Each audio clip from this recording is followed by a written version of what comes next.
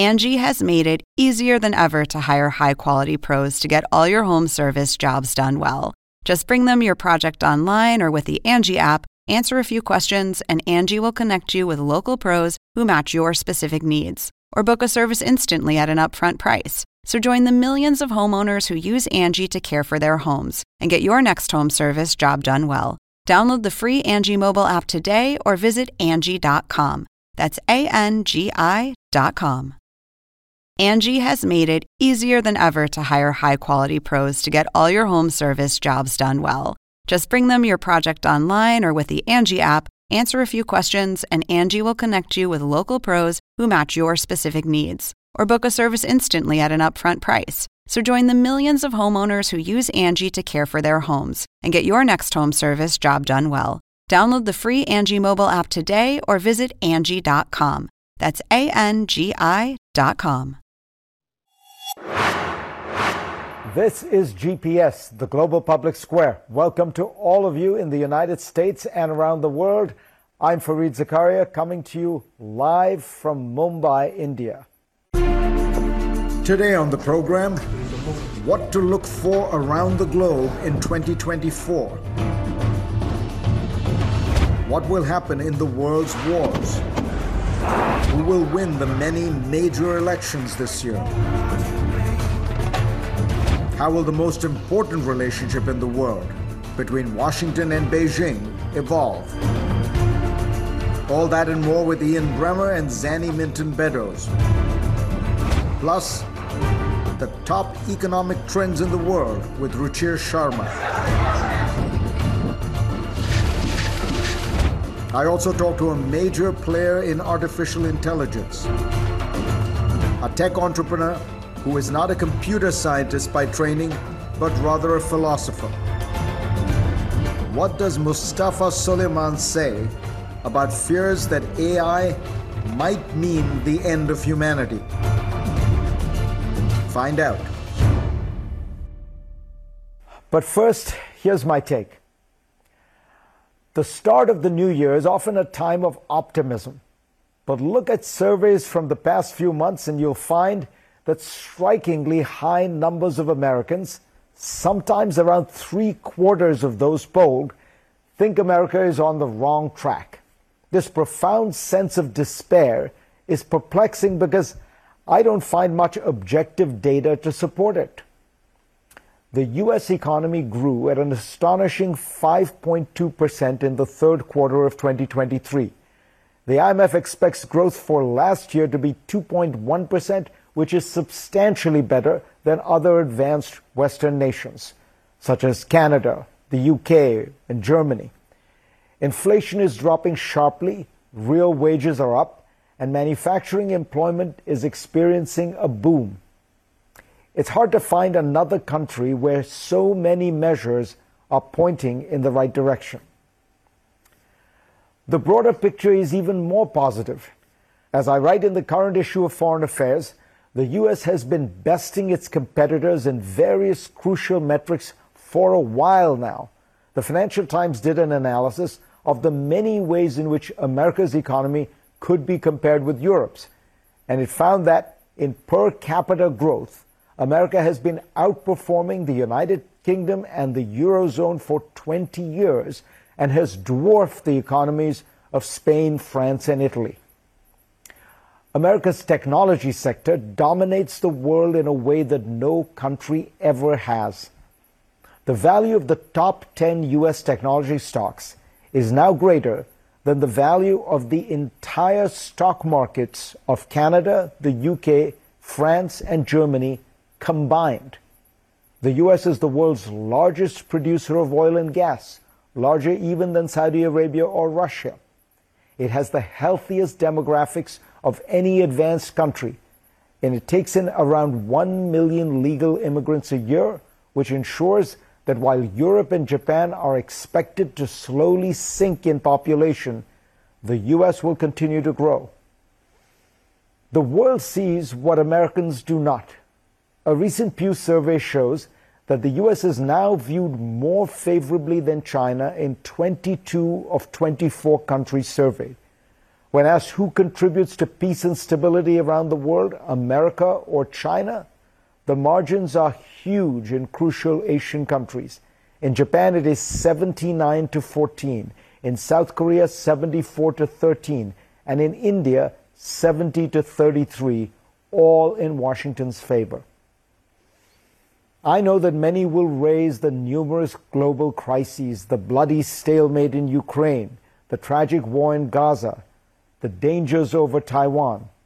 Others will concede the positive points, but argue that America's domestic politics overwhelms them all. Our deeply polarized society will be paralyzed by looming court cases, a crazy election that will follow, and a possible constitutional crisis over the results of that election. All of this is true. America has serious problems. What nation doesn't? But it has gotten through these kinds of crises before, and I am confident it will again. Last summer, Nikki Haley tweeted, "Do you remember when you were growing up? Do you remember how simple life was, how easy it felt?" She was, of course, aping Donald Trump's central message, which is that he will make America great again. So let's go back in time to those heady days, say 50 years ago, to 1974. The United States had just suffered its first major military defeat in Vietnam. The Soviet Union was widely thought to be on the offense around the world. The German chancellor had just resigned after an espionage scandal. Spain was still in shock from the recent assassination of its prime minister by Basque terrorists. Israel was barely recovering from a near-death experience in the Yom Kippur War, forcing its prime minister, Golda Meir, to resign. The Arab oil embargo roughly tripled the price of oil, leading to a novel combination of slow growth and high inflation that was described as stagflation. Domestically, American cities were still reeling from the riots of the late 1960s, and forced busing was tearing communities apart. Oh, and Watergate had upended the political system. To escape impeachment, the President of the United States resigned in August 1974, a first in history. Ah, yes, the good old days when life was simpler. The truth is, the United States has the power and capacity to tackle today's crises, perhaps even more so than it has had in the past. But it needs to regain a sense of perspective, and above all, regain confidence in its own enormous strengths.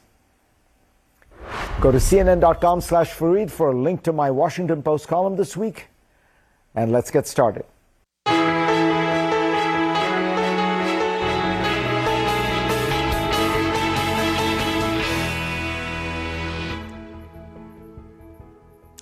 What are the biggest global challenges of the year ahead? How will the major wars in Ukraine and in the Middle East play out? And what about the dozens of upcoming national elections around the world? Joining me now are two experts to weigh in on these pressing questions. Zanny Minton-Beddoes is the editor-in-chief of The Economist, and Ian Bremmer is the president of the Eurasia Group, a global risk consultancy. Zanny, let me start with you and Gaza. It looks awful. Is there a real danger of escalation? And is there a path to this getting better?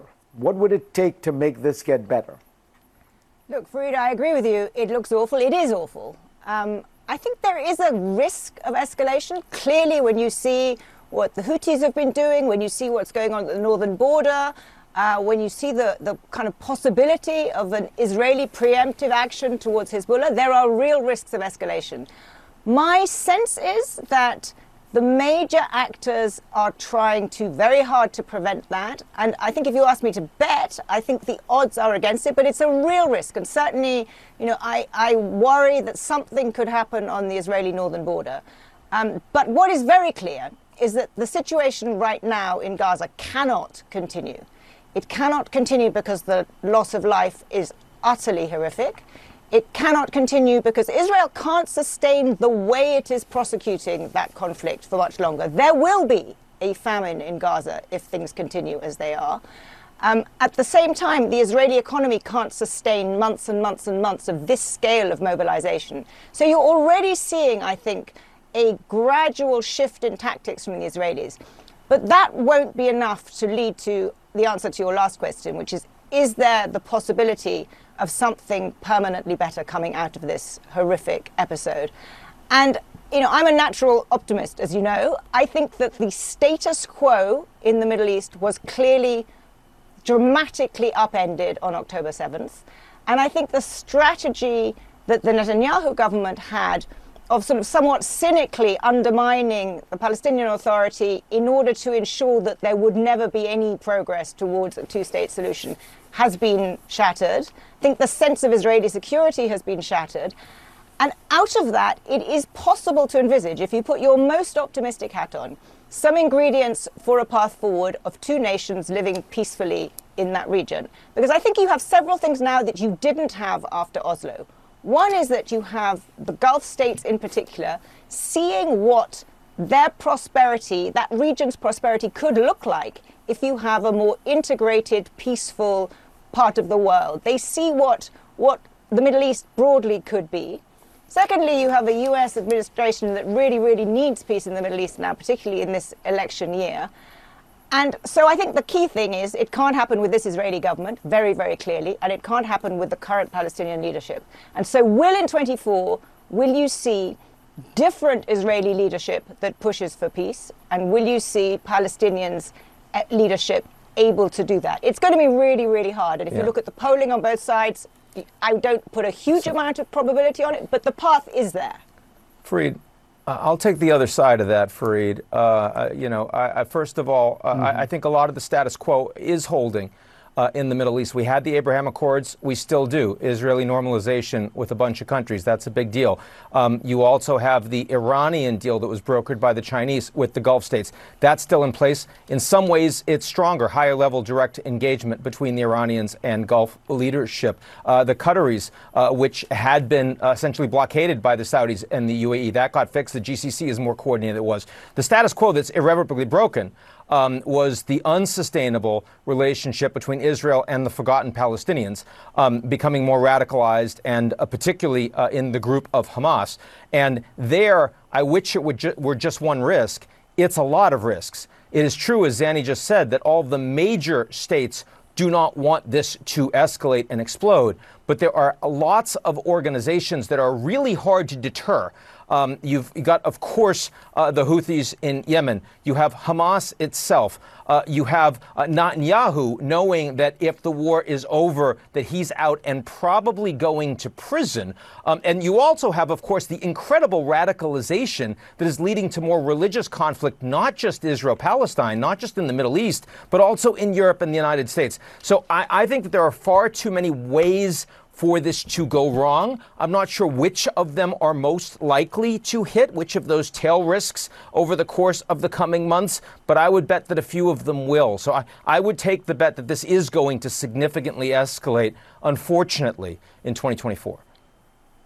Ian, let me quickly ask you, what about Biden's strategy, which has been to try to hug the Israelis close and pressure them to change tactics? It feels to me like the Israelis are pocketing the support and resisting any pressure. In other words, they are getting rolled. They are basically getting rolled by Bibi Netanyahu. Well, the United States, of course, is Israel's closest ally. That's not going to change under any president. But it is certainly true that Bibi Netanyahu is not trusted or liked by President Biden. But this has also been a policy not just by Netanyahu, but the war is a policy of the entire war cabinet. It is a policy that is strongly supported by the entire Israeli people. So it's true that the United States, by being essentially stapled to this war cabinet, is in a more isolated position globally than perhaps even the Russians were when they invaded Ukraine 2 years ago, which is an astonishingly shocking thing to say, given the violence perpetrated against Jews in Israel on October 7th. But it is where Biden is today. This is a significant electoral risk for him in the United States, and it's also a weakness for him on the international stage. Zanny, I've got a very brief time, but I want to quickly ask you about Zelensky and your interview. He seemed, in your interview with Zelensky, he seemed very frustrated. Very quickly, is there a path for Ukraine to resist Russia? It does feel like the Russians are gaining ground. Yeah, he was very frustrated.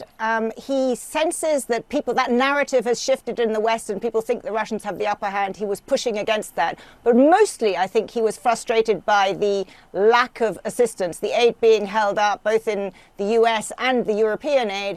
And his argument was very, very clear. He said, if you're not helping Ukraine, you're helping yourselves. And this was particularly at Europe. And he called Putin an animal who senses weakness, and that if, you allowed Putin to win in Ukraine, it would be much, much worse. It would be an existential risk for the rest. And that argument just at the moment isn't landing, I think. And that's what really is the sort of underpinning his sense of frustration, which was very real. So yes, it's going to be a tough year for Ukraine. Agree. Stay with us. Next, I will ask our two guests what story in 2024 they are watching most closely. Back when we come back. Angie has made it easier than ever to hire high-quality pros to get all your home service jobs done well. Just bring them your project online or with the Angie app, answer a few questions, and Angie will connect you with local pros who match your specific needs. Or book a service instantly at an upfront price. So join the millions of homeowners who use Angie to care for their homes and get your next home service job done well. Download the free Angie mobile app today or visit Angie.com. That's ANGI.com. Angie has made it easier than ever to hire high-quality pros to get all your home service jobs done well. Whether it's routine maintenance, an emergency repair, or a dream project, Angie lets you compare quotes from multiple local pros, browse homeowner reviews, and even book a service instantly. Angie's been connecting people with skilled pros for nearly 30 years. So the next time you have a home project, bring it to Angie to get your job done well. Download the free Angie mobile app today or visit Angie.com. That's ANGI.com.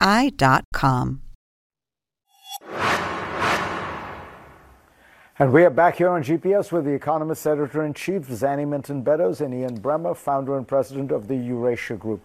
Ian, what is the biggest story you're looking at in 2024? Maybe another way of putting it is, what is your biggest worry?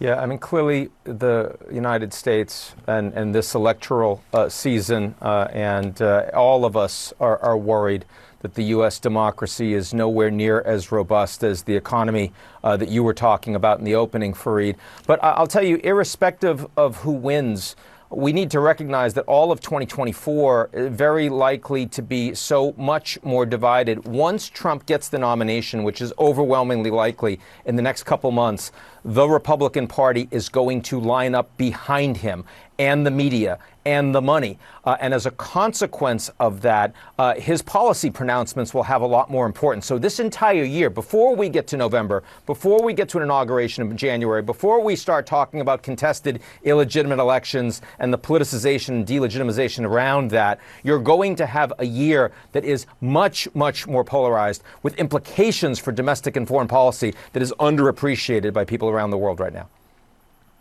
Zanny, you guys had an editorial which was very tough on Joe Biden. The Democrats, you say, are sleepwalking into disaster. Explain what you mean.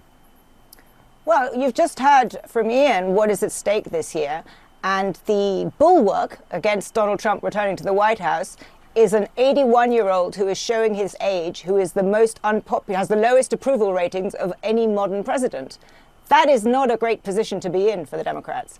And, most Americans do not want these two people to be running. Many Democrats don't want Biden to be running. When he first came in, there was a sense that he would be a one-term president. After 22, after the midterms, something changed, and there was a clear sense that he's decided that he wanted to do it again.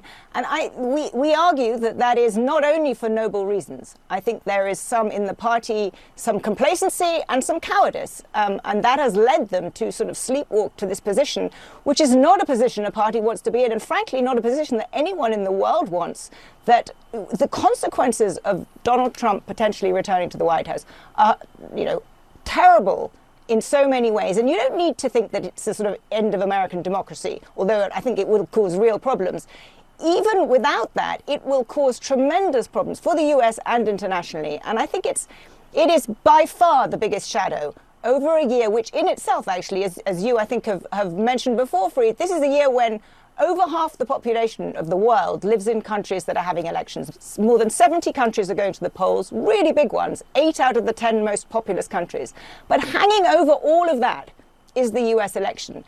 If you're in Beijing, if you're in Delhi, if you're in the Middle East, if you're Bibi Netanyahu, if you're Putin, you are looking at this election and you are rooting for one particular outcome. And I think that is just, it's going to be an extraordinary year, and that's going to dominate everything that we think about. And for the administration and for the Democratic Party to have got itself into this position, I think is just, a really, really unfortunate place to be. And that's why we came out so strongly. It's not, don't get me wrong, Joe Biden has been a good president in many ways. He's a noble public servant. He's doing a lot of very good things. But people are worried about his age. He is 81 years old, and that worry is only going to continue. Everyone knows someone in their 80s and knows what is likely to happen. I want to be very, very clear. If you're a democracy and you have an election where a former president has tried to subvert, to steal the previous electoral outcome, the election should be first and foremost about that. And it is not. And the reason for that is because the legitimacy of the U.S. political system and its institutions have deeply eroded. That is the fundamental problem here. Ian, I don't disagree with that, but it is allowed to become that. We can. No, let me just get a quick sense from you, Zanny. Taiwan. Is this election likely to lead to conflict? Is there, what are the stakes here? 30 seconds.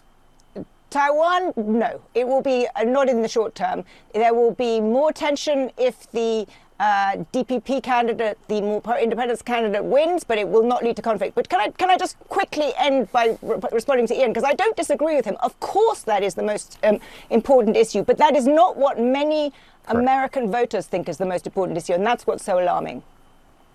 All right. We are going to have to close there. We will have you back to evaluate whether it all worked as you said. Next on GPS, we will try to understand the big economic trends of 2024. What can we expect to happen with inflation, recession, all the kind of things that affect your wages and bank balance? The author and investor, Ruchir Sharma, will explain it all when we come back.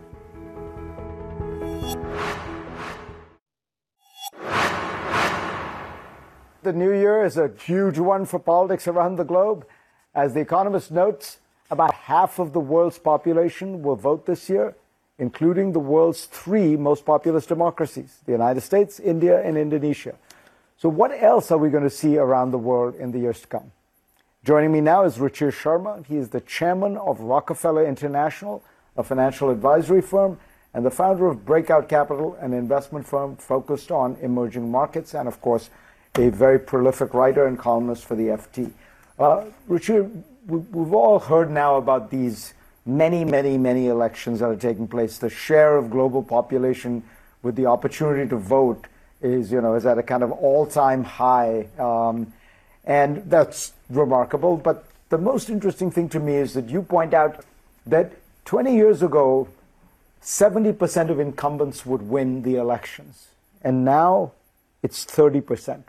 What do you think is going on? Yeah, so this is global data, which is that we looked at 50 democracies around the world, and I think it's quite incredible as to how many are losing. Even in the US, the same phenomenon is there. If you look at the first-term approval ratings of presidents in the last 20, 30 years, they tend to wither away as they approach the end of the first term. So there's a lot of negativity amplified possibly by social media and in terms of what's going on. So the implication is that we have these record number of elections, but most incumbents are likely to lose. So when we do this next time this year, I think we're likely to see a lot of new faces around the world. So it used to be that having the public office, the visibility, the pedestal helped you.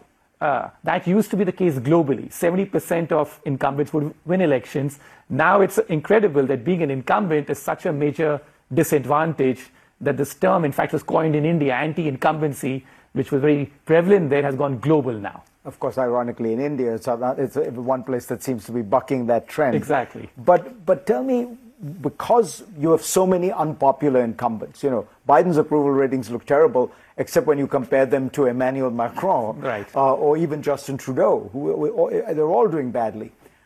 You say that means they're going to spend a lot. But can they spend a lot? Are we in a different world in terms of deficits and worries about deficits? Yeah, so that's why one of my big trends of 2024 is this epic clash in the making between politicians and investors.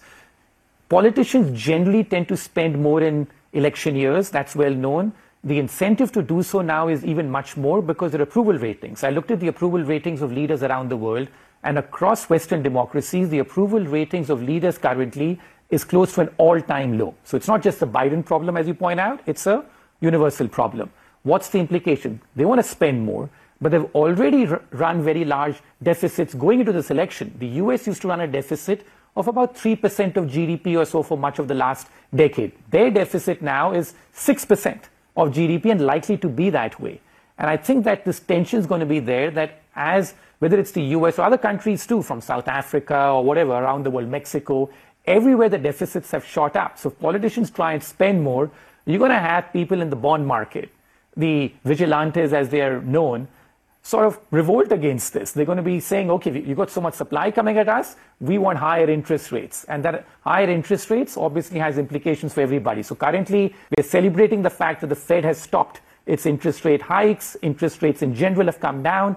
But if you end up getting these bond vigilantes shift their focus away from inflation to deficits, you're likely to see long-term interest rates not come down as much as you would expect, or in fact even go up on the back of all these spending plans. I want to ask about a specific country on your trend list, and that's China. The biggest puzzle of the global economy has been China, fastest growing country, the history of the world has stalled. And you point out that, China seemed like it was going to overtake the U.S. It was at 76% of the U.S. economy, closing in on 100%, and it's now started declining. It's now down to 66%. Do you think China recovers substantially in 2024? It's very hard to see that because there are long-term challenges in China. Demographics, for the first time their population is shrinking, their debt lowered, their deficits and debt are in fact even higher than the United States, even though their per capita income is much lower. So this is a very heavily indebted country. And then you have Xi Jinping, who really wants to make the country much more fortified and less big beneficiary of globalization, which is what lifted China. And here is the real problem, which is that they go on printing GDP growth numbers showing that the economy is growing at 5%. The reality is that it's not growing at 5% if you look at all the other metrics, what the companies are earning or what their revenues are. But this charade continues, that they claim they're growing at 5%. A lot of Western academics and other China watchers believe they're growing at 5%, so why do anything? So you've got this very strange situation where this charade is on. They claim they're growing at 5%, but they're not growing at 5%, and they're not taking any major action to try and rescue the economy to keep the charade on.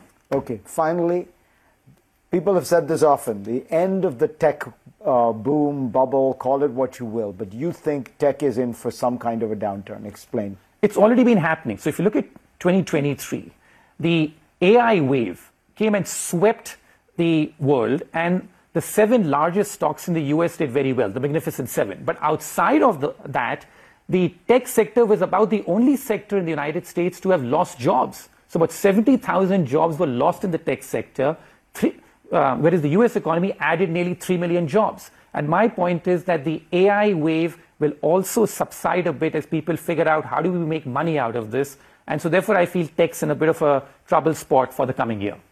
Always a pleasure to hear from you, Ruchir. We will do this again. Next on GPS, artificial intelligence will change the world, even if it doesn't change the job market right now. But the pressing question is, can humans stay in control of AI? I ask a top AI entrepreneur, Mustafa Suleyman, about the opportunities and the risks when we come back.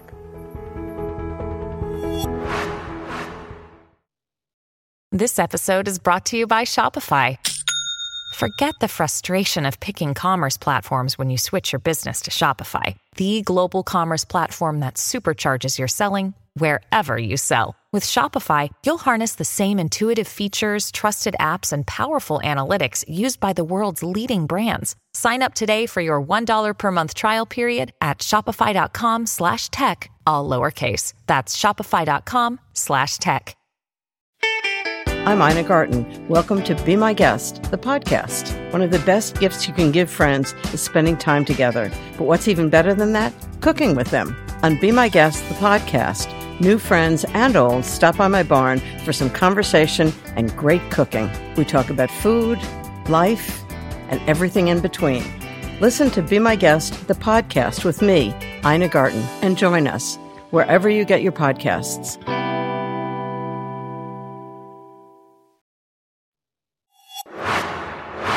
"2023 was the year that artificial intelligence burst into public consciousness, stoking the imaginations of many and the fears of many others.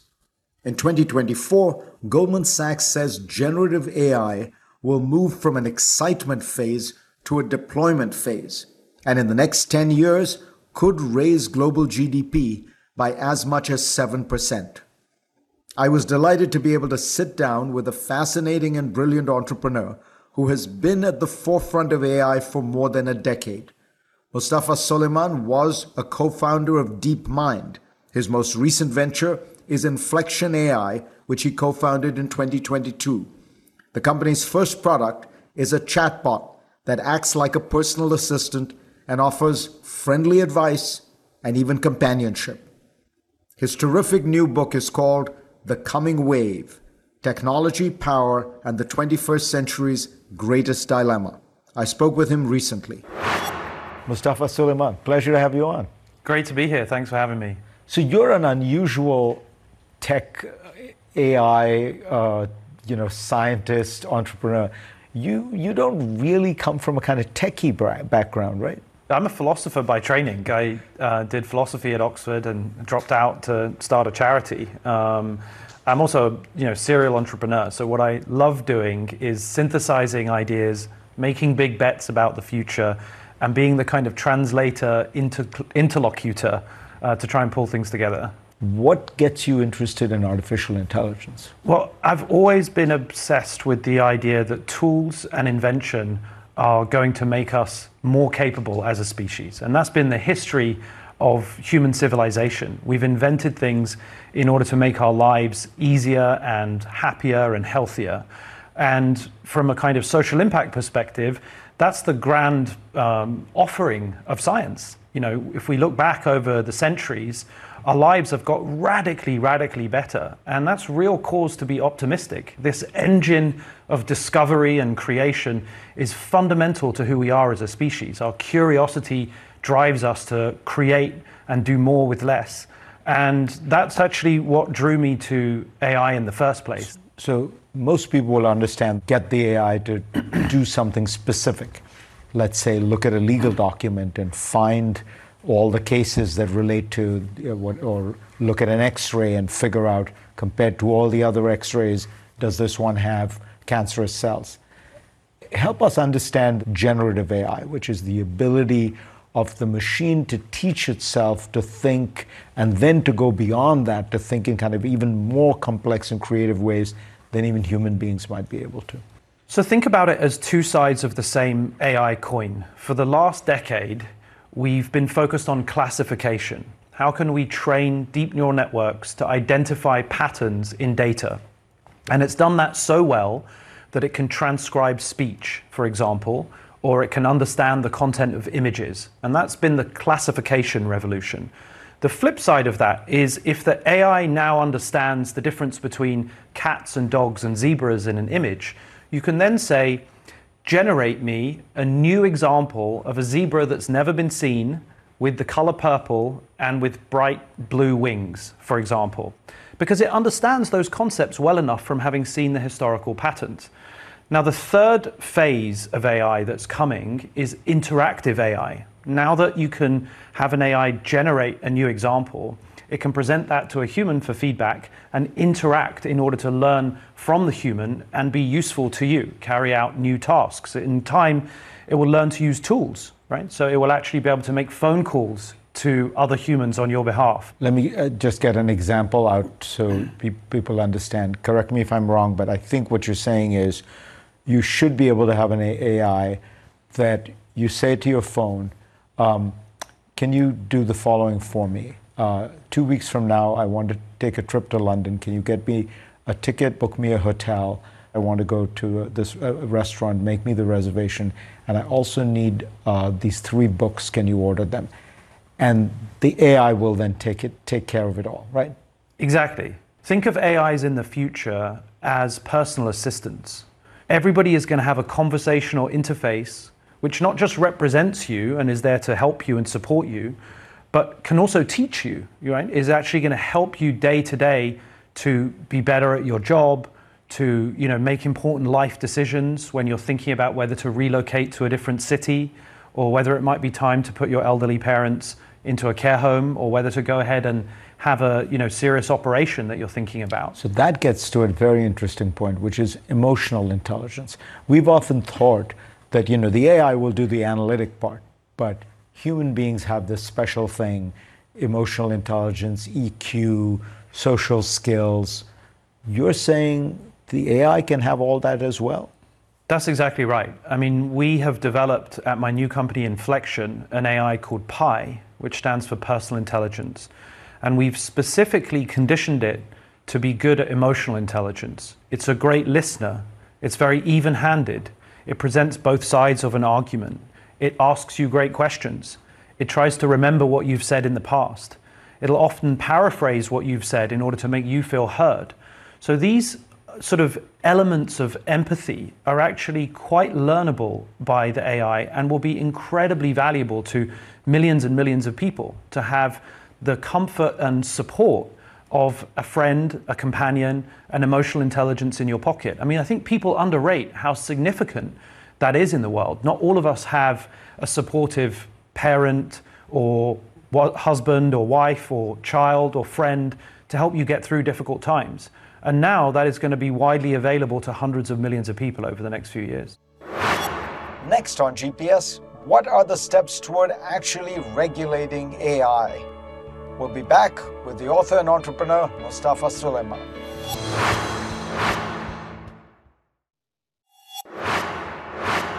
We now know that artificial intelligence will bring us a wealth of benefits and many challenges too.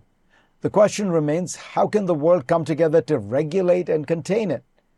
I asked author and longtime AI entrepreneur, Mustafa Suleyman. How do we stay in charge? That's the key question. And I think in the limit, it's definitely possible that we may not be in charge, and we have to confront that reality. That isn't desirable. It's not what we want. We don't want AIs that have autonomy in our world. They shouldn't have rights, as some people have proposed. We don't want new digital citizens hanging around in our everyday society. Just so that people understand technically, is it possible to say, is it as simple as saying, look, at the end of the day, you can always have a kill switch and you can pull the plug? Or is it more complicated than that? Yes, it's going to be possible to do that, I believe, if we focus on it as a research community, as a group of governing actors, as creators of the technology in the open source and in the private companies. We have to make that a priority. We have overcome huge scientific and engineering feats to contain nuclear power, to get the best out of aviation and not have planes fall out of the sky all the time, to regulate cars and make sure that everybody is trained to drive a car and that there are, airbags and windscreens and vehicle emissions and traffic lights. And, these are important moments in the history of the development of our technology where we've really paid attention. And this is another one of those moments. The good news is that over the last decade, as the models have got bigger, they've actually got easier to control. There are fewer hallucinations than they have ever been. There are fewer biases than they've ever been. And with each order of magnitude of computation that we add to these training runs, what we see is that they make fewer mistakes they're easier to control, and they take instruction more closely. And so the real question becomes, whose instruction and what instruction? What is the behavior policy that we're asking these AIs to adhere to? And who is auditing and verifying that the AIs are behaving within the boundaried constraints that have been set for it? Tell me, when you look at the future of AI, do you worry about something that Henry Kissinger and Eric Schmidt have written a lot about, which is that human beings will really be in a position of not understanding the world anymore? That, you know, before the Enlightenment, we didn't understand the world, and we would attribute anything we didn't understand to divine forces. You know, if the sun rose, well, it's just because the sun god moved his chariot across the sky. We will be in a situation where the AI will tell us, you know, this is the answer. This person has cancer. But we won't be able to understand why, because the level of computation and analysis will be so much greater. What kind of position does that place human beings in, where we're almost returning to our pre-Enlightenment self, where in that time we looked up to God, and now we look up to this black box called AI, but in both cases we're believing, not actually understanding? It's a great point, and it is a real risk. And we can't rest on belief. We have to rest on reason. You know, belief is a dangerous path to being able to justify actions on the basis of things that we can't interpret. At the same time, we are all behaviorists today. We observe outputs. I don't really understand what's going on inside your mind, for example. I rely on the things that you say and the things that you do to verify that you can repeatedly act consistently with your own behavior policy, your own set of values. And that's actually how we form trust in society today. We don't form trust by interrogating the precise causal explanation of your own data patterns based on your past personal history. Now, I'm not saying that we shouldn't hold AIs to even higher standards than ourselves, because clearly we're all in agreement that we don't want to be, you know, disintermediated from our position as, you know, top of the food chain in our species and in civilization today. But at the same time, we have to be realistic about the benefits. Take healthcare, for example. These models are performing an incredible role in being able to detect disease at, you know, human level performance across the board on radiology scans, for chest x-rays, for mammograms, for acute kidney injury, for sepsis, for glaucoma and, you know, blinding eye diseases. And the cost of producing a world-class diagnosis and a proposed treatment pathway is about to plummet to zero marginal cost. It is going to be essentially free in the next decade to provide an absolutely world-class diagnosis. That's going to transform healthcare for billions and billions of people. And we're going to see the same trajectory in education. We'll see the same trajectory in the development of food and synthetic materials. And we'll see the same trajectory for decision-making and entrepreneurship across the board. So the benefits are really incredible. The challenge is, how can we mitigate those downsides? Mustafa, this is a terrific book, and what a fascinating conversation. Thank you. Thank you. It's been fun. Thanks to all of you for being part of my program this week. And thanks to News 18 in Mumbai for hosting us and making today's show possible. I will see you next week from New York. Angie has made it easier than ever to hire high-quality pros to get all your home service jobs done well. Just bring them your project online or with the Angie app, answer a few questions, and Angie will connect you with local pros who match your specific needs. Or book a service instantly at an upfront price. So join the millions of homeowners who use Angie to care for their homes and get your next home service job done well. Download the free Angie mobile app today or visit Angie.com. That's ANGI.com. I'm Dr. Sanjay Gupta, host of the Chasing Life podcast. In honor of our 10th season, we want to hear from you. Leave us a message at 470-396-0832 and tell us how you chase life. It could be used on an upcoming episode.